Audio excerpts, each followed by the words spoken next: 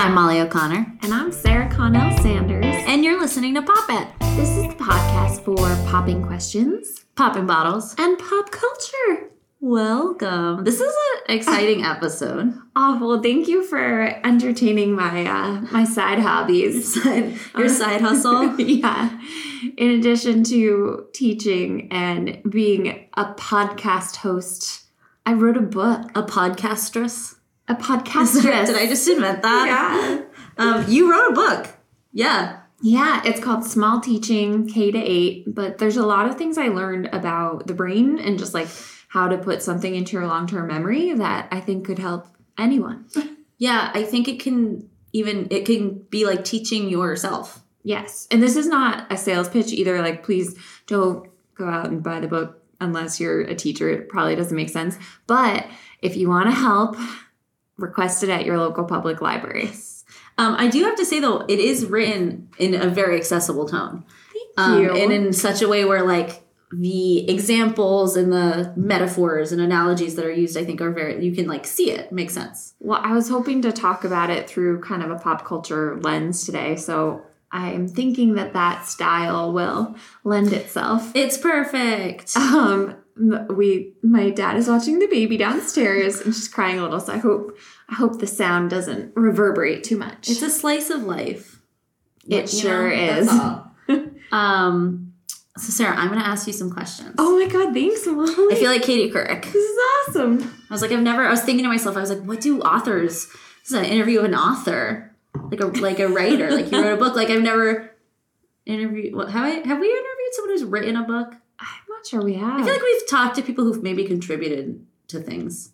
But yeah, I was like, oh, this is like a big time interview. Oh my God. Well, my first question, because I think a lot of people are like, wow, I see Sarah everywhere. She's always having events. She has a full-time job. She just had a baby. I think a lot of people are like, how did this happen? How did you like write a book? When did you start it? Yeah. Just like, how did we get here? So that's a great question because I wrote it like a long time ago. I mean, not a long time ago, but a couple of years ago.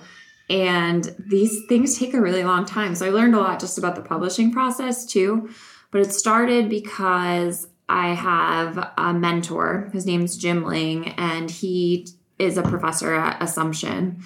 And he's written 6 books. And the most successful one was called Small Teaching. It was for new professors. The idea is like, if you are really great at chemistry, it doesn't necessarily mean you know how to teach 19-year-olds chemistry as their freshman professor. And so he went through some basic research-based techniques for new professors that would be really helpful. And then colleges and universities started buying it up for their faculties and their new faculty members all over the country. And so it sold so well that the publisher, Josie Bass, which is like part of Wiley, they said, we want to scale this. Like, can you do it for K-8? So kindergarten, 8th grade. And he said, yeah, but I don't teach those aged kids. Like his wife is a kindergarten teacher, so she's really helpful. But he said, I just don't feel like I have the experience to write it myself. And also, like, aren't teachers experts on education? They don't need to learn how to teach. So he brought it to me. He always says, like, it's because I read your column. But I'm like, no, Jim, I think it's because we hit it off over beers at a library event. And I was like, you're a writer? Like, that is my dream. I want to know everything. And so he kind of gave me my shot. So you made a great point. Or rather, I guess he kind of did not a great point because I'm going to kind of flip it. But like where he said teachers know how to teach, right? Like they're experts on teaching. I think that, or education, right? And I think a lot of teachers are experts on education or on teaching. But a lot of teachers thrive because they are like experts on their kids. Yeah. Or experts on, any number of things that isn't necessarily like literally just like education theory or something like that, right? Yes, so much of what we do is related to trauma-informed instruction and social emotional learning. And this book touches on those things, but that's definitely not the focus. Right. It's like the science of learning. Like, how do I move something from my working memory to my long-term memory? Yes. And one thing that I think is really cool about this book, because teachers, I think, they're not necessarily looking to attend seminars or be lectured to, but teachers are often looking for things that they can like put to use easily with like clear kind of instruction on how to do it, and given rationale for it. Teachers like to find things that if you tell them something today, they can try it in their classroom tomorrow. Or I find that, right? And it won't be like a cutesy thing with tons of planning. Yes. So that kind of informed our angle. It had a lot to do with teacher retention. So since I started 15 years ago in the classroom, they told me 1 in 6 teachers leave every year.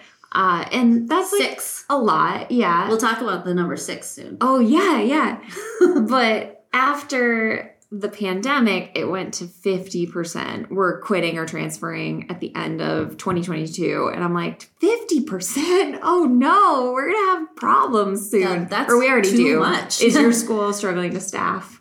Especially in like certain areas I find too, like particularly like ABA type, which is applied behavior analysis.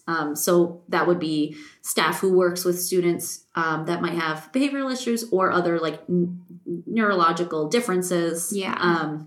So people like that, stuff like that. So there's this big gap, and it's not just teachers aren't going into preparation programs. It's also like people switching careers. People are leaving. Yeah, rapidly. And so we decided to think of it as a low effort, high reward guide. So like research-based practices, but the ones that are super easy, you're probably already doing them, but let us tell you which ones are worthwhile. Like which ones should you be spending most of your time on? Right. And why, right? Because there might be something that you do every day. Yeah. Because someone maybe gave you a tip, and it's really cool to see on that side of it, because a lot of it is new things or things that you're reminded of. But there is sometimes like you'll read and be like, I'll be like, wow, like I do that. This is why, though. It should be affirming. Yeah. And I think with teachers, so often we don't share the science. Like you get these shiny new curriculum materials and there's some very charismatic presenter on the first day of school being like, here's the new way to teach math or whatever. This is not that. It's based on neurological and cognitive experts' advice and their research and these studies. What is the best way to move information into the long-term memory? Because I think that's what really good teachers do. You leave their class with more knowledge in your long-term memory. Right. And I think that a lot of people think moving knowledge into your long-term memory means, oh, I remember it. I've memorized it. And the book does a great job also, we can talk about, of just like explaining how there's even levels like to that. How like the attainment of the knowledge is the baseline, and then we can expand it, right? Because I loved how in the introduction to the book, Sarah frames the situation of like teachers being given new curriculums all the time or new practices or new things that we look at each other. And this is so true. It's kind of universal, I think, where we're like, we just want to teach the way we know how to teach, the way we know what our kids need to know. And so this is like, or need to be taught, right? And this is looking for like, it's a menu, basically. It's universal design for like how to connect with every single kid in different areas or in different like basically like steps of a learning process. You talk about Bloom. Yeah. Bloom's taxonomy, it's this, and I'm sure if you're a teacher, you're really familiar with it, but if not, you probably haven't heard of this, but like we have 6 different ways of thinking. The simplest one is remembering, memorization. And then from there, like you go to understanding, where you can remember something, but put it in your own words. And then applying, you're physically doing stuff with the information. The 4th level is analysis, where you're comparing, contrasting. The 5th is evaluates, you're like forming an opinion. And the highest level is creativity. And that's when you're using your imagination. And so this was a huge emphasis when I entered the profession. And I thought like, oh, well, I need to get to the highest level of Bloom's. So imagination is so important. So all of my class focus should be on getting to these high levels, which is fine. And that's true. But it turned out it wasn't a hierarchy. It's more like a ladder. And if you skip those bottom rungs, you just fall flat on your face. Because to be creative, you have to have information in your brain to be creative with. Absolutely. You're not going to know how to make a animation about the life cycle of a butterfly if you don't know the steps of it. Exactly. Right? Yes. And I think taking kind of Bloom's and almost giving the book that outline of setting it that way is really, really useful to teachers, again, because it's like we can access that. It's something like that you said that teachers are familiar with, just like, even if it's not something we look back at constantly or something like that, we're like, oh yeah, I know about that. Bloom's taxonomy, what was that, the 1950s or 60s? Yeah, it's been around a long time. Right. And I think that's really cool because there are some things that we look at that have lasted in education. And like, we can look at Bloom's taxonomy and like, you based a book, not on it, obviously. But it's pretty closely aligned. But it aligns, right? It still aligns with like how we can see both like anecdotally, but also scientifically how kids learn. But on the other side of that, there's a lot that has changed in our ideas about education. Do you have any thoughts on like things that maybe we have ditched because for scientific reasons? Is there something that teachers do or continue to do that's like, no, that's not going to work anymore? Yeah. Something I didn't do at the beginning of my career because I thought it was a waste of instructional time would be like giving kids time to practice in class. I thought that it wasn't a good use of my time with them and that they weren't getting their money's worth, essentially, of, you know, my brilliant expertise. Right. And I think that was something that was thought in teaching for a long time, was that like teachers are there to teach, like to talk at children. We disseminate knowledge. Yeah. Yeah. And it wasn't that I thought that, but I wanted every moment of my class to be like really efficient use of time. And I thought giving kids time to practice a skill wasn't necessarily a good use of time. Like you would walk into a classroom and teachers would be like, oh yeah, they're just rehearsing for their presentations. I'd be like, oh, fluff. That person was lazy today. That teacher's hungover today or whatever. You know what I mean? Yeah. But what I found out through my research was that providing practice is so important. And it's not that you're just like walking around the room observing. The practice is only valuable if you're giving feedback. So it's a great time to give kids an opportunity to apply a skill and then you give them real-time feedback. And that's so much more valuable to them than you leaving a comment on their paper. Right. And on top of that, one of the things the research found was if I give you a 50-minute session of practice right before the exam, that is not nearly as valuable as giving you 5-10-minute practice sessions throughout the week before the exam. I think a lot about like math students who know their multiplication tables and they've practiced it so much that it frees up all this brain to like do more complex skills and apply themselves. Yeah. Before I was teaching, I was a math para, and that's what we would tell the students. Like they would look at us and say, why do I have to do this? Why do I have to know this? Because it is memorization, right? And I think there has been a turn on that where we're like you were saying, where we value, like the creative side and using your imagination, but like in order for a student to do long division in a reasonable amount of time, that is like showing that they can do it, they have to know those facts. Oh, totally. Because otherwise you just don't have what you need. So like you do need to memorize, right? So they get to the point of like automaticity. I think that's how you say it. And then they know those facts, so they're not wasting any of their working memory. Like that's already in context. It can be a part of the new thing that they're learning without wasting energy. And causing anxiety. Yes. Oh, that can be a big part of it.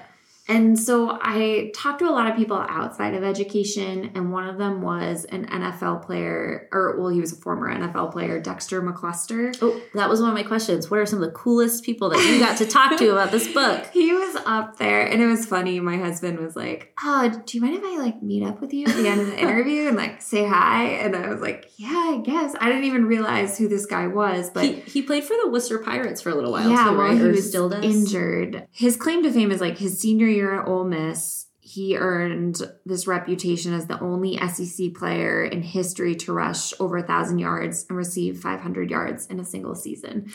And then he got drafted by the Kansas City Chiefs in 2010 in the second round too. And then he went to the Pro Bowl in 2013, flew his whole family out to Hawaii. So he's a big deal. Yeah. And he told me his career highlight was a punt return against the New York Giants. And he said, like, he was on the field and he's making moves and he didn't even realize what his body was doing. Like, it just did it with this automaticity that we were just talking about. And he makes this spin and another guy misses. And then, like, he ends up scoring and it's the most pivotal moment of the game. And then he watched the tape at the end and he's like, I don't even recognize myself. Like, how did I do that? And it was because he had practiced so much, but with intention. That's the big thing is, like, if you practice all the time and you just go through the motions, maybe you know your multiplication facts, but you're not ready to apply them to calculus or whatever. No, absolutely. If you're just going through the motions in your football practice, like, you're never going to get to that moment where you're automatic and you don't have to think about these really complex things that you're adding on top of the basic skills. Right. It would be like a student understanding that 8 times 3 is 24, but not that means that there are 8 groups of 3. Exactly. And so his level of practice with a good coach and good teammates to give him feedback was what allowed him to reach this level where it was, like, not even recognizable. He was like a superhero doing things he didn't even realize he could do. There's been an interesting turn lately, like in the NBA, for example, where rest is being really prioritized over practice. And I think it's because they have found some of those things, not to say that they're, like, not practicing any longer, but having intention, right? Right. And so not only are they, I think, probably in practices trying to be more intentional about what they do, probably team to team it varies, but with the intention of saying, rest today. You are a professional athlete. And I always go back. I know we talked about doing a little pop culture. In 2002, I believe, maybe I could have this off. Allen Iverson, who played for Philadelphia 76ers, he's very, very good at basketball, but he's one of the coolest, like, professional athletes ever. He's just like, he just like had the dopest vibes. And there's a very, very famous clip of him being asked about missing practice. He had missed some practices and, like, reporters noticed. And the clip went viral and is, like, a big deal because it is kind of like, it's very funny. Like, it's an insane watch where he basically then to the reporter and the whole crowd is like, practice? You want to talk about practice? Not the game. Not the game. And then he's basically like, not the game that I pour my heart into, that you see me on the court. He makes the point. He's like, you see me on the court and you see the way I play. And you tell me, do I need to go to practice? And so the idea isn't don't go to practice, but be mindful of how you're practicing, right? And if someone is demonstrating that they're capable of doing something, that doesn't mean they should stop practicing doing it, but that maybe they should rest, or maybe there's like other things to be done. A 50-minute intensive practice session is a lot less valuable than 5-10-minute practice sessions when it comes to, like, recalling information. I was about to say recalling memory, right? Recalling information. You were saying memorization. We think of, at least in my teacher preparation program at Fordham University, 2009, right? They would say, like, oh, memorization, that's the lowest level. And that's true. But it's also a really important skill. And so it's still a level. Writing this book was the first time I learned how you memorize something. Like, I'm very lucky. You're very lucky. It comes naturally. For you, it's probably a curse because you have, like, a photographic memory. I have one of those memories where, like, I learn a piece of information and it just makes more room in my head. It just, like, pushes other things aside but not out. It is mostly a blessing. It's only a curse when I'm, like, feeling anxious. And I'm like, oh, no, what did I say? But for so many kids that we work with and people you encounter probably at your job, like, that's not natural. No. And I didn't actually realize that until I was an adult, that my memory is just, like, I have a very, very good memory. I didn't realize that was why I might have, like, had an advantage in taking standardized tests. Yeah. Or doing people say, oh, you're so smart because I am good at trivia, or I know a lot of trivia. And, like, I do think I'm smart, but it's not because I sat in the car on long car rides and read Trivial Pursuit cards for fun. That's not what makes me smart. It just means I have a good memory. Right. And you happen to also be able to use that now. Right. But sure. But the best. This is the best metaphor I've been able to come up with. your working memory. So you, like, I don't know, the teacher tells you something you need to know to do your essay. You can hold 4 new pieces of information at a time. Most people will only ever be able to hold 4 pieces of information at a time. So I thought about it like when I worked at RMC Abbey, holding 4 plates. Mm-hmm. It took me a really long time to learn how to do it, but once my fingers knew how to do it, I could. You know, you can hold 4 at a time. I could never hold more than 4. They would fall over the floor, but the plates could, for me, hold more on them. The plates could get heavier, and it was the same balance. I could still hold 4 plates because it's the same positioning on my hands, but now instead of them holding, let me think of a good RMC something. Instead of them holding, what do we have? Chicharrones, a crackling. Like a saucy son, yeah. Now the plate is holding a dish of macaroni and cheese, right? It's much heavier. Mm-hmm. So anyway, I think your long-term memory is really important because it contributes those heavier bits. You can't ever hold more than 4 new pieces of information, but the pieces you're holding can get a lot bigger. Mm-hmm. And that's because you already have a context built up in your long-term memory. And so that was like mind-blowing for me. Another thing I didn't realize was there's this whole bit of research that your memory is more effective when there's a positive connotation with what you're memorizing. Mm-hmm. Makes a lot of sense. Absolutely. I was thinking about you too and like how you're on Wikipedia every single day, right? Just reading things. Yeah, I will just sit and then I'll have one tab open and then I have 9 and I don't know 2 hours go by. So I am curious, just in regular life, why bother memorizing anything if you could just Wikipedia it? When do you memorize stuff in life? Right? I don't know. I feel like the last time I memorized something, I memorize things like some practical information, just like me. Like I like have my credit card number memorized, like my debit card, which is don't do that. By the way, you're just gonna purchase things constantly. But like I always do. I feel like, but I also feel like it's almost like a security blanket. Like if I had to get something on if I had to order something on my phone or something in my wallet, I don't know. But right, it's true. Like when do we use that part? I think we used to, right? We used to memorize phone numbers. We used to memorize like the channel numbers. Oh, totally. Stuff like that. And like even adults used to do that too. Utilitarian. Yeah. It's like useful information I might need in a bind. Yeah. And I think of outside of like studying for a test in that sense, we don't, right? Right, because of our phones. And so that's actually like hindering creativity, right? We're so focused on creativity. But if you have nothing memorized, unfortunately, there's not a lot you can utilize in your creativity, which is crazy. I mean, not crazy, but it's just like so obvious, and I had never thought of it. No, it is. And there's a lot of things in this book that feel like that feel very obvious and applicable outside of the school, like a classroom, I think, definitely. And you know this because you had my job before. I have 27 classes of students in like grades 3 through 5. In my class, do you see like once every 6 days or 7 days? Once every 6 days, yeah. It's a lot. It's crazy. But I'm thinking of myself, but also of others, right? Who maybe teach a special or who just like don't see their kids every day. Mm-hmm. And maybe also just thinking of other special subjects, right? Like art, music. How can we use this book? And I teach us like technology and STEM class. I forgot to mention that. How can this book be applied like in specialized areas? Yeah. Specifically because it can be really a challenging undertaking to do, for example, like a STEM project with students that you see once every 6 days who are like 9, right? Yeah. And how do we do it? So this isn't my immediate answer, but it does remind me that like at the beginning of my career, I never would have even enjoyed this book. I would have been like, this is trash. You're trying to make everyone's life easier.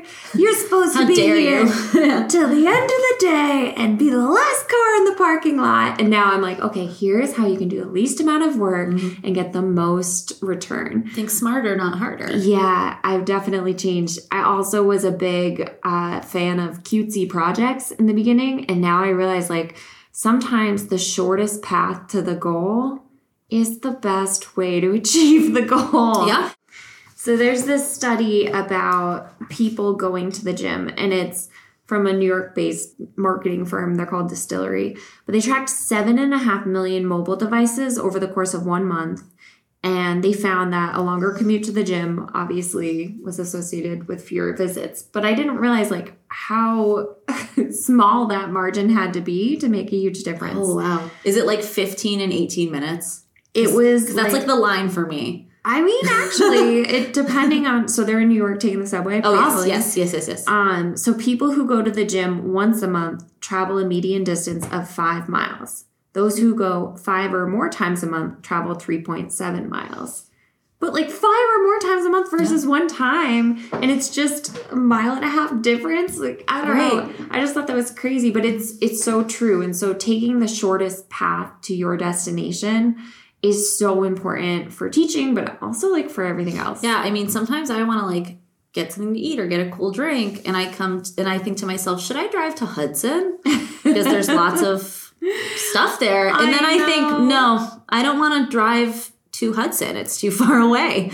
If you're not from this area, it's not that far. It feels very far though. It's funny. It's like 18 minutes. Like right. And that's like driving versus even like riding a subway, which is very different. Or walking, right? Part of accomplishing whatever you're trying to do is just setting the goal so that you can take the most direct path. You being like, okay, this week, I'm going to Hudson on Tuesday. Then when you're hungry on Tuesday, it's not this big like fight with yourself. Yes. You're just like, oh, no, I set a goal. I'm going to do it. Yes. So goal setting is a huge thing in education where we're not legally obligated, but it's in the teacher evaluation rubric, the official one put out by the state of Massachusetts and probably every other state. Yes. You have to post these goals on the board every day and share them explicitly with your kids. And I don't remember seeing that as a kid, right? No, it definitely started in probably about 15 years ago. Right. And I remember noticing it. And then when I started teaching, being like, why do I have to do this? Yeah. Why do I have to do it, Sarah? Well, okay. And that's the thing. My TikTok is filled, and because I wrote this book, with like unhappy, disgruntled teachers. And so many of them are like, why do I have to post an objective? I did my own research. It didn't make a difference. Spoiler alert.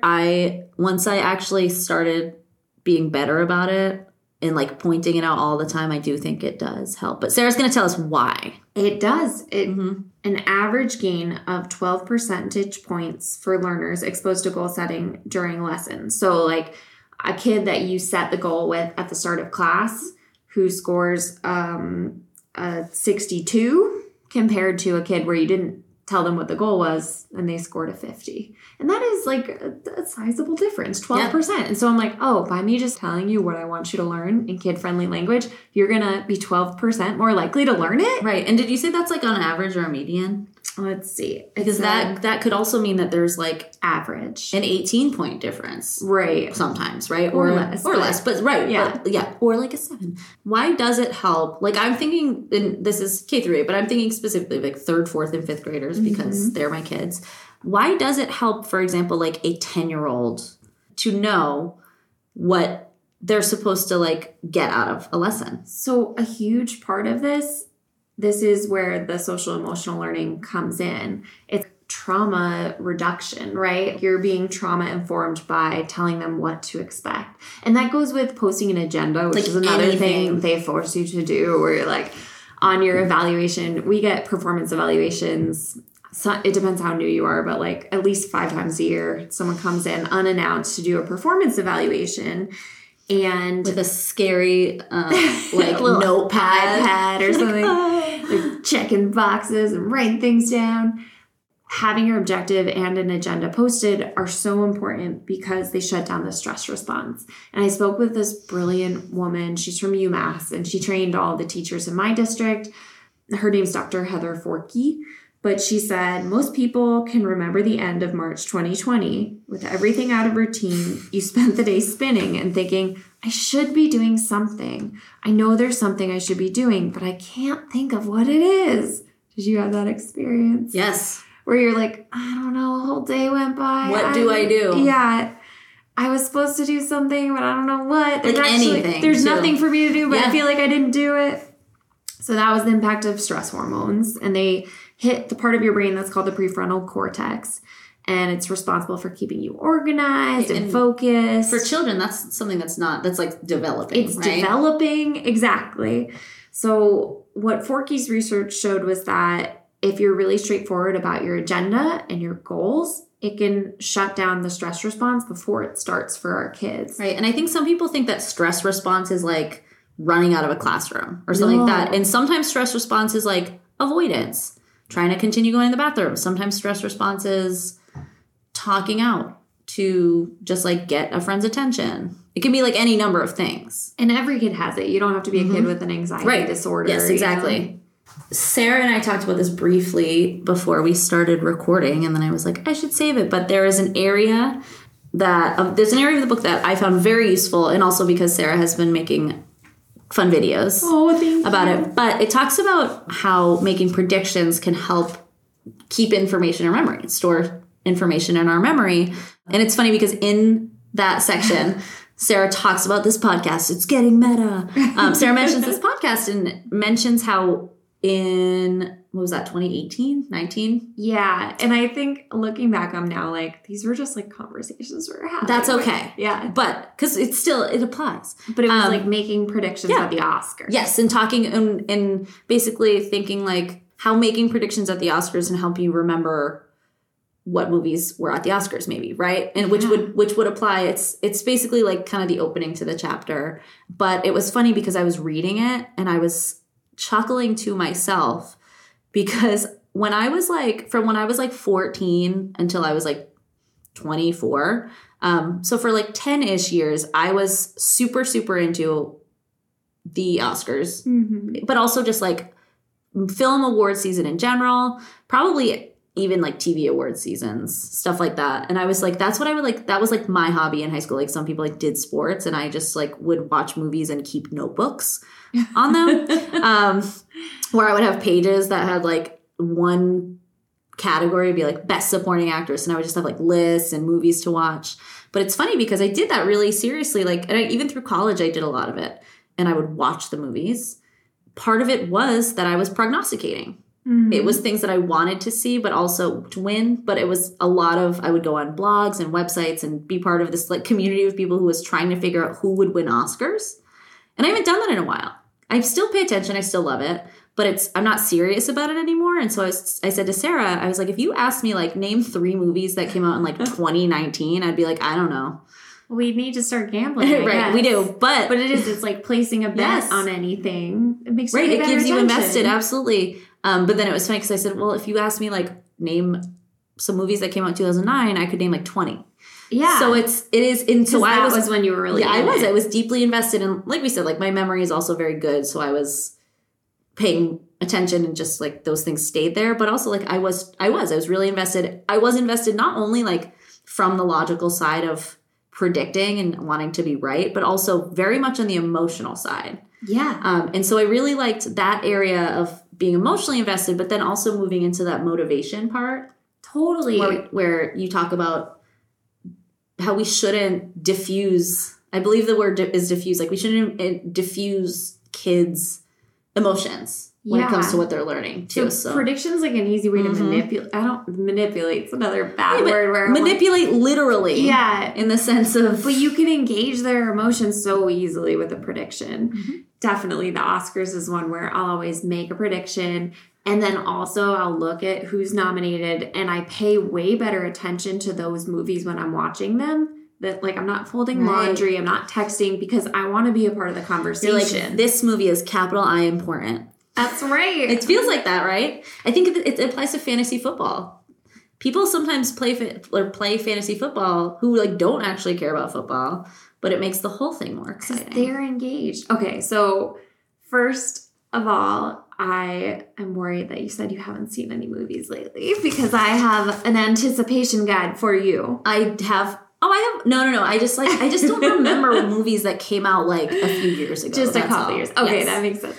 I think the easiest way to start making predictions is to give anticipation guides to people, to your students. And that's simply coming up with some provocative questions and saying, agree or disagree. I just did that. Whoa. Awesome. I had no idea. It's huge. And then when they come to the answers naturally in your classroom, they're going to put it together and be like, oh, I did thumbs up for that. I was wrong. Or, yeah, I did thumbs up for that. Miss O'Connor, I knew this. I knew it. Yeah. Yes, and right, even things like that, gamifying things, right? Yes. How do we motivate kids? Oh, okay. So real quick, let's do this anticipation guide. Molly, agree or disagree? You need to suffer to make great art. I disagree, but I also... Well, actually, I'll listen to more questions. But yeah, I disagree. I think any person can make great art. Yes. Yeah, I always am like, does anyone have a comment? Wow, I noticed the class is like 50-50 on that, you know? I'm so philosophical. Yes. So okay. No, I disagree. Agree or disagree? You need a good reason to end a friendship with someone. Well, what constitutes a good reason? Yeah, I guess it's up to you. I guess it's like you need a good reason to intentionally cut off a friendship and set boundaries. Mm. But like if you just ghost someone because... Oh, I guess that wouldn't be a good reason.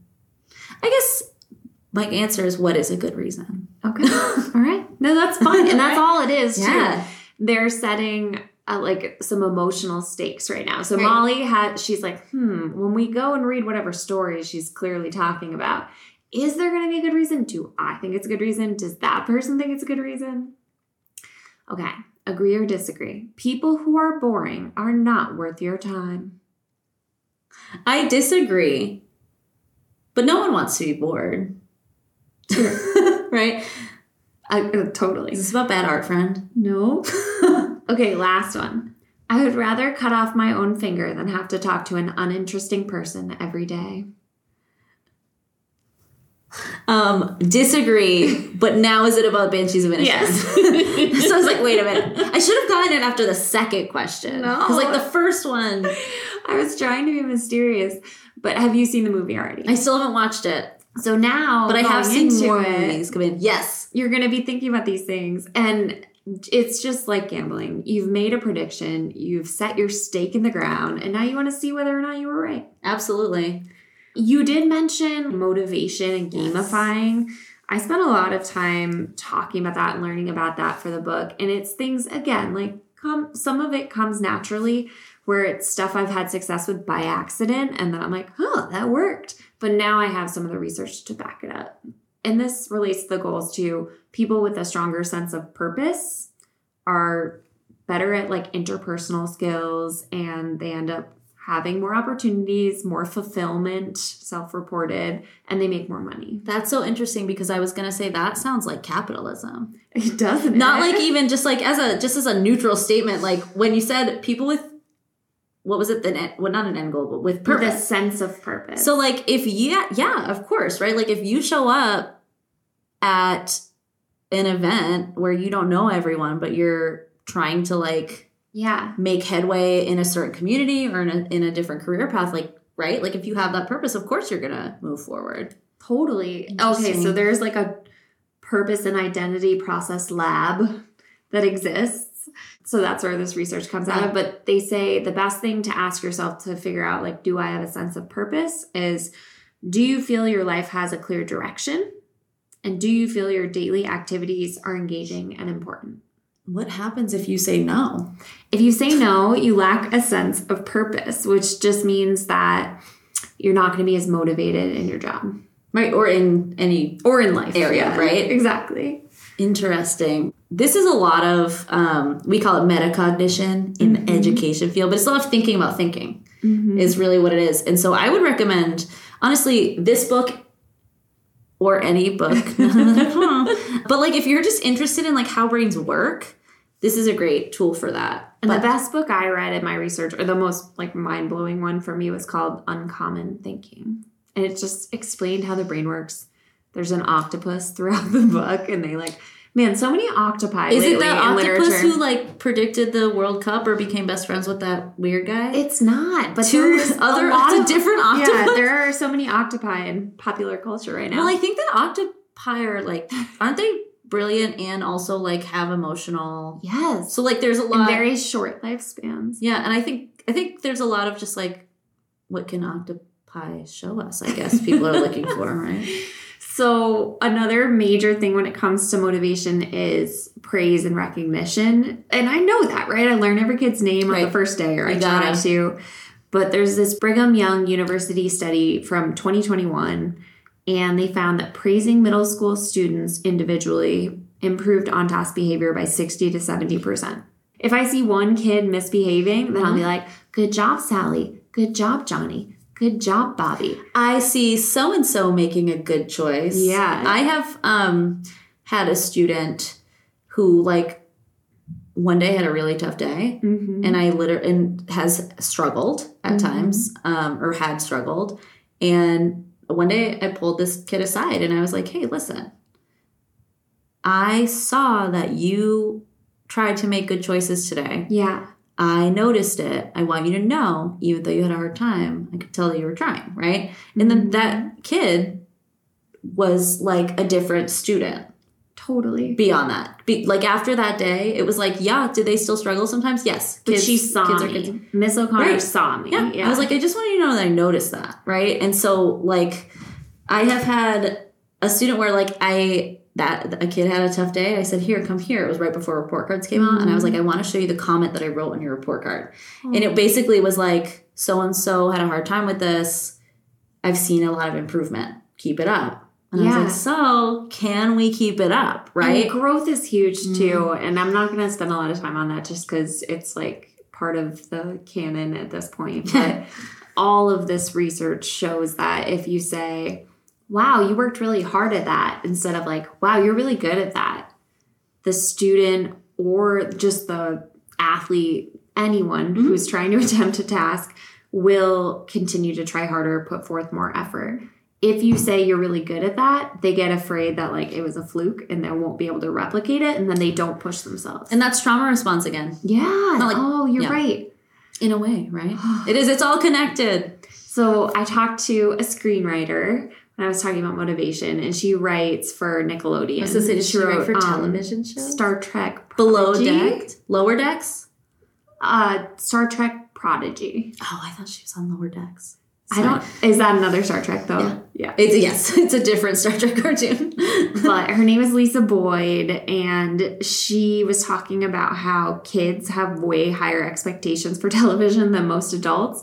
Because adults like want a procedural, right? Sure. They want to feel safe. And you've talked about this so much. Like comfort television. Chopped, Project Runway, Bake Off. All of those things give me that. And she said kids you can trust a lot more when you're like writing something that's a little bit different or offbeat or innovative. And in fact, they ask for it. They want it. Right. And I think you can see that going back to like the 1990s on Nickelodeon, right? Yeah. They were out there. Oh my God, they're so weird. Yeah. Remember that Face? There's just this thing called Face. Yeah. Yeah, I loved Face. I thought he was my friend.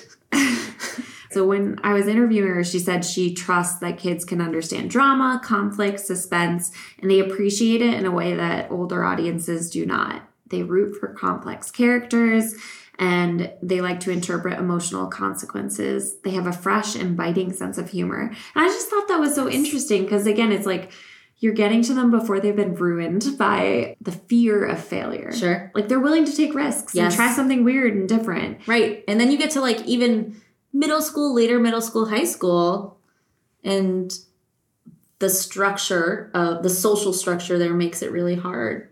Oh my God, right? Of course, to take any sort of risk. And so Lisa has written for all kinds of shows, right? Yeah. There too. So she's written for other audiences, not just kids. Oh yeah. And so this is an insight that she's taking from she's doing gonna this. kill me because she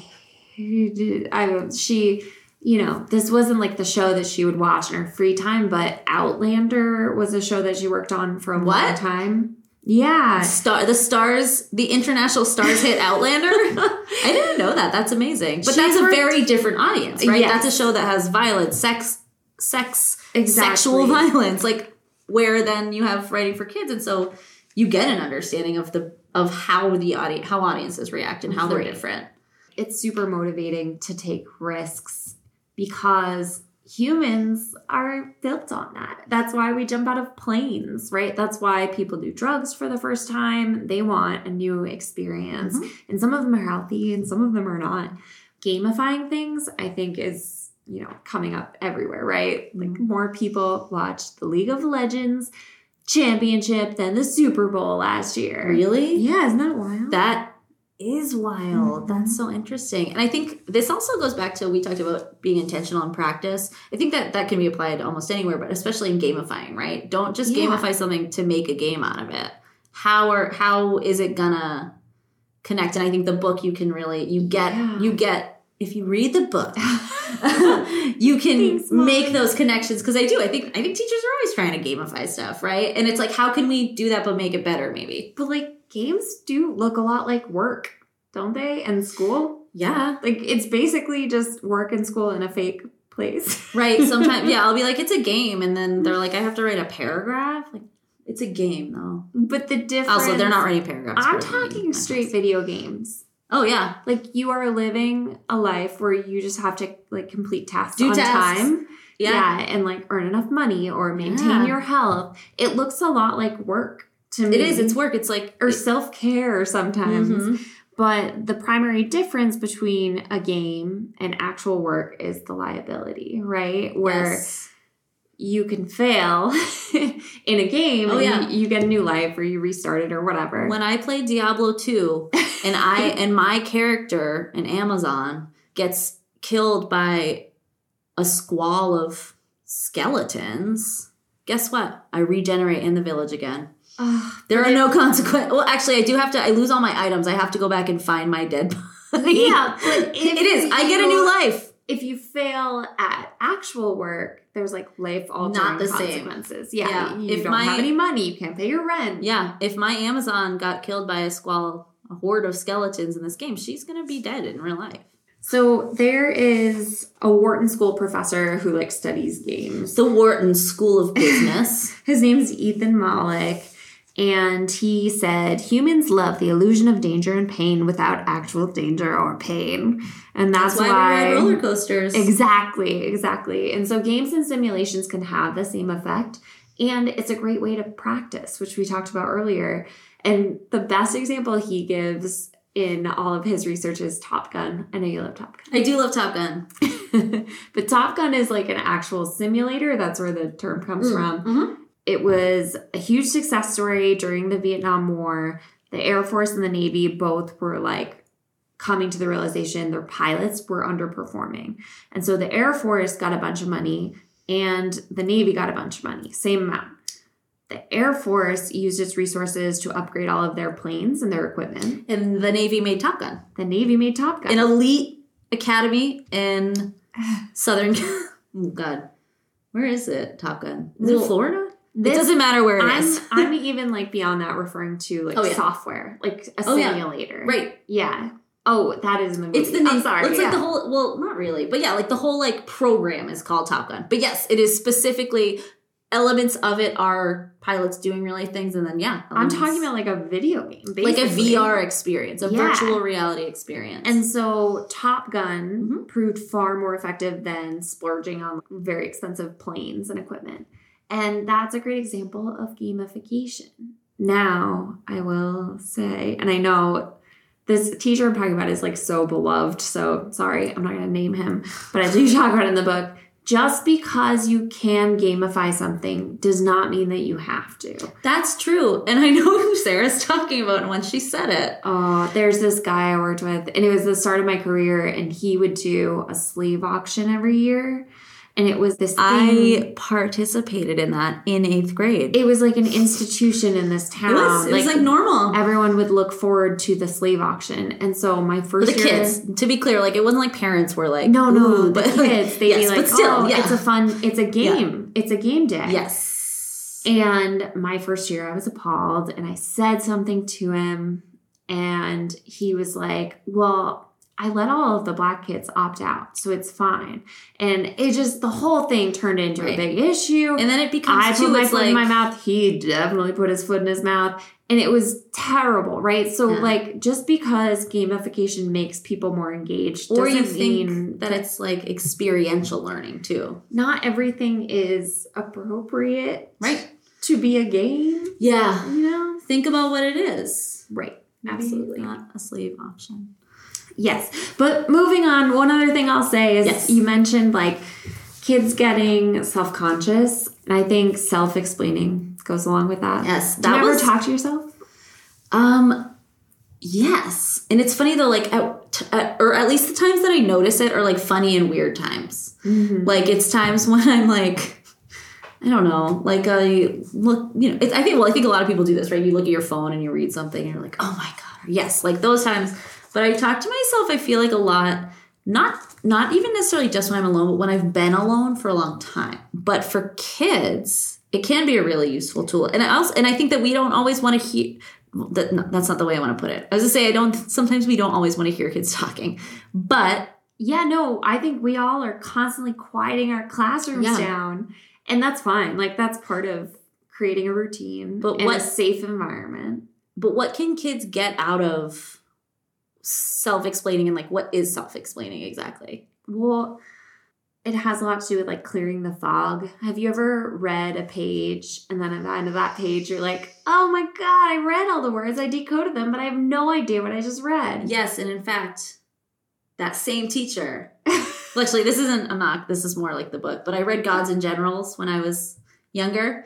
And I remember one night specifically reading a page like 9 times. Well, that happens to everyone. I love to read. I just wrote this book, right? Mm-hmm. And it happens to me all the time. Right.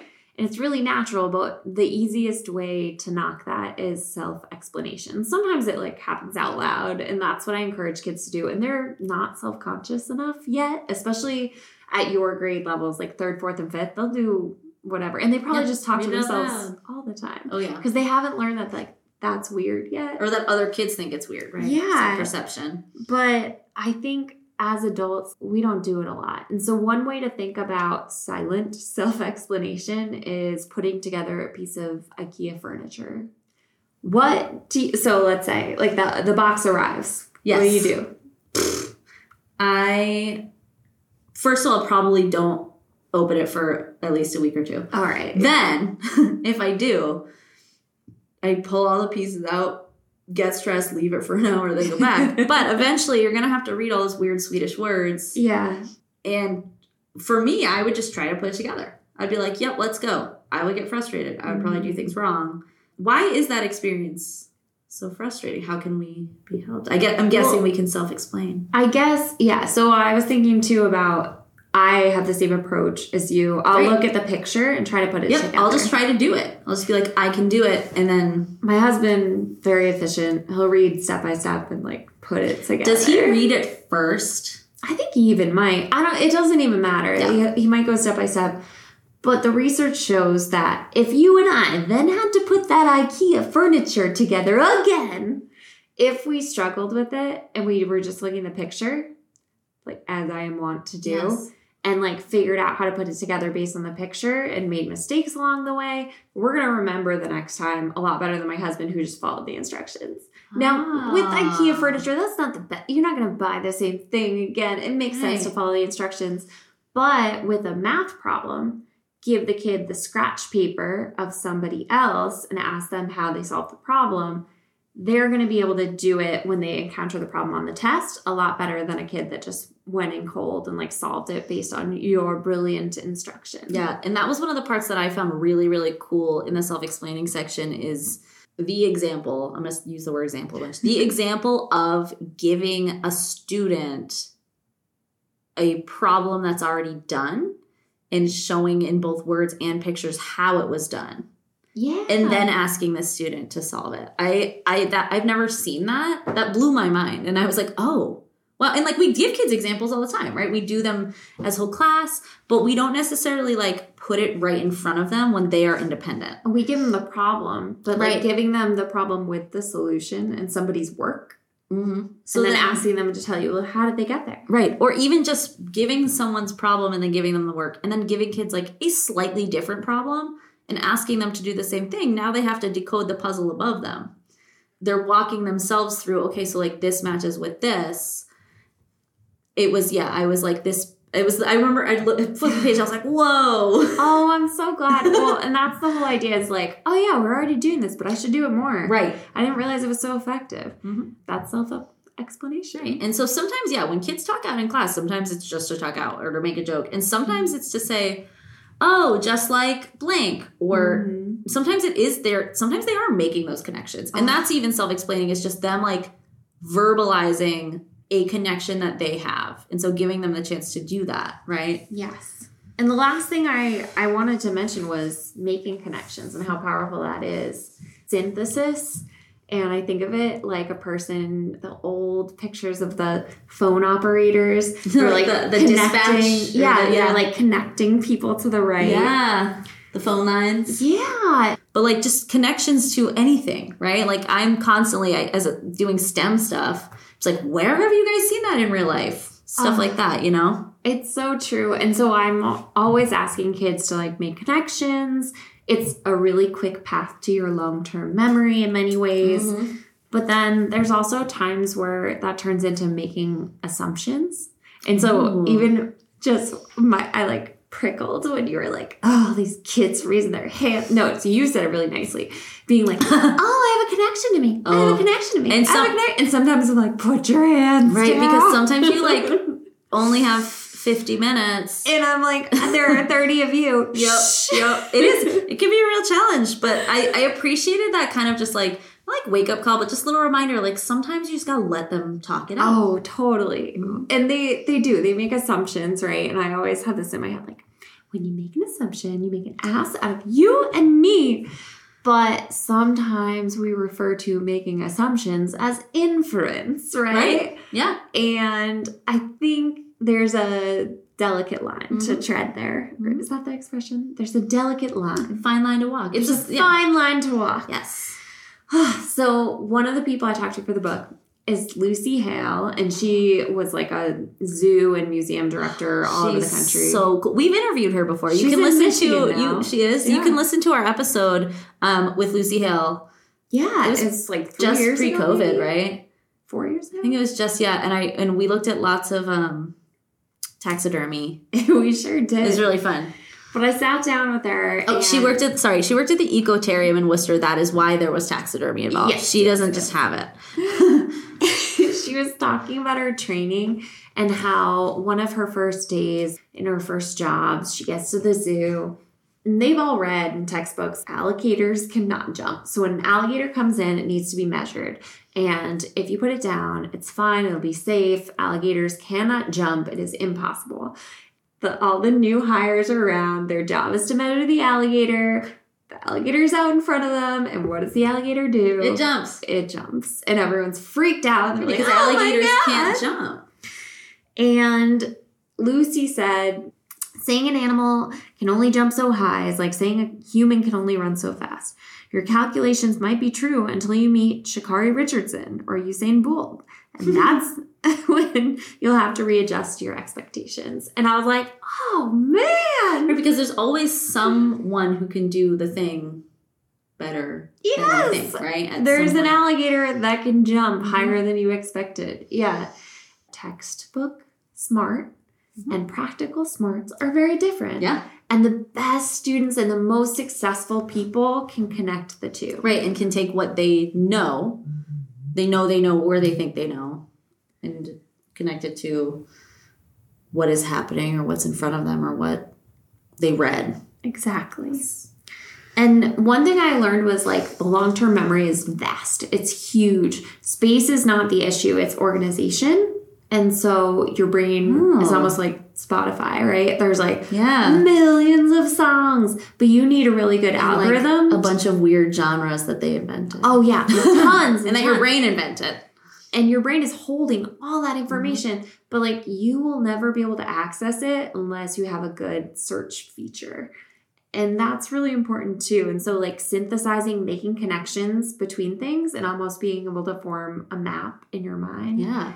That is really interesting because it kind of goes back to that movie thing we talked about. A lot of times, I think I've told you this before too, a lot of the time when I like see a movie title in my brain, like in my mind's eye, if I see a movie title a lot of the time, not always, but there is like parentheses and a year next to it. Mm-hmm. And I'm like making the connection of like, I guess like looking at IMDb for a long time, but also just like my brain puts those things together. Like I have a catalog for it, and that's why I retrieve.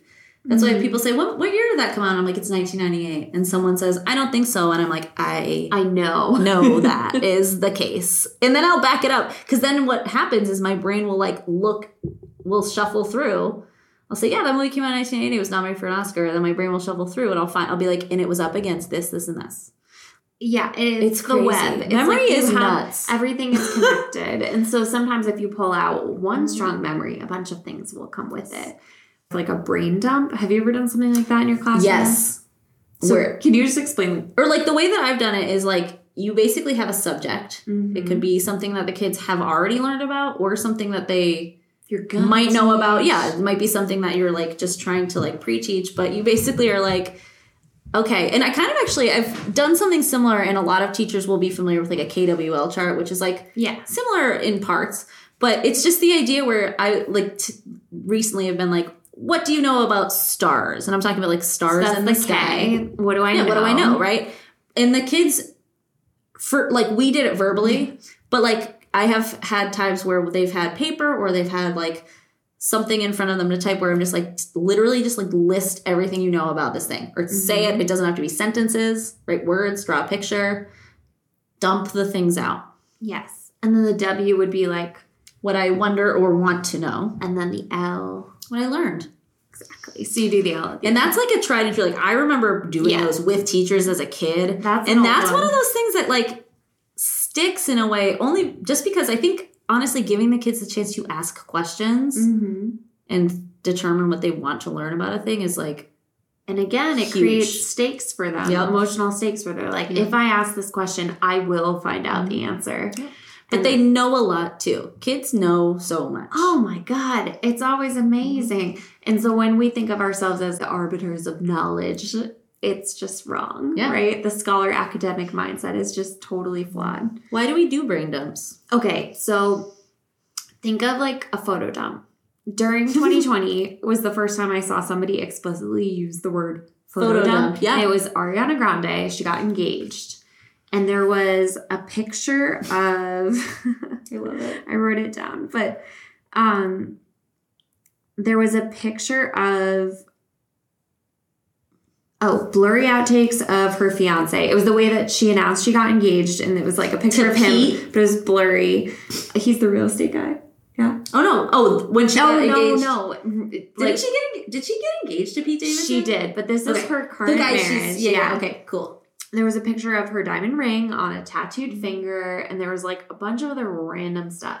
Now, I started to make assumptions, right? I started like putting together all of these, the carousel, if you will, and filling in the blanks. And in pop culture, maybe not always accurate, but in the classroom, super valuable. Yes. As they start to try to bridge all of these different concepts. Why am I showing you these things? Yeah, it sticks with them, and it helps to transition things from the working memory to the long-term memory. And so when you do a brain dump, one great thing you can do is after they've written down all the things they know and they want to learn everything, they just draw lines between the different concepts and try to make as many connections as they can. Like a web. Yeah, and explain like why are those things connected. Where can we buy your book, Sarah? Where can we buy this book?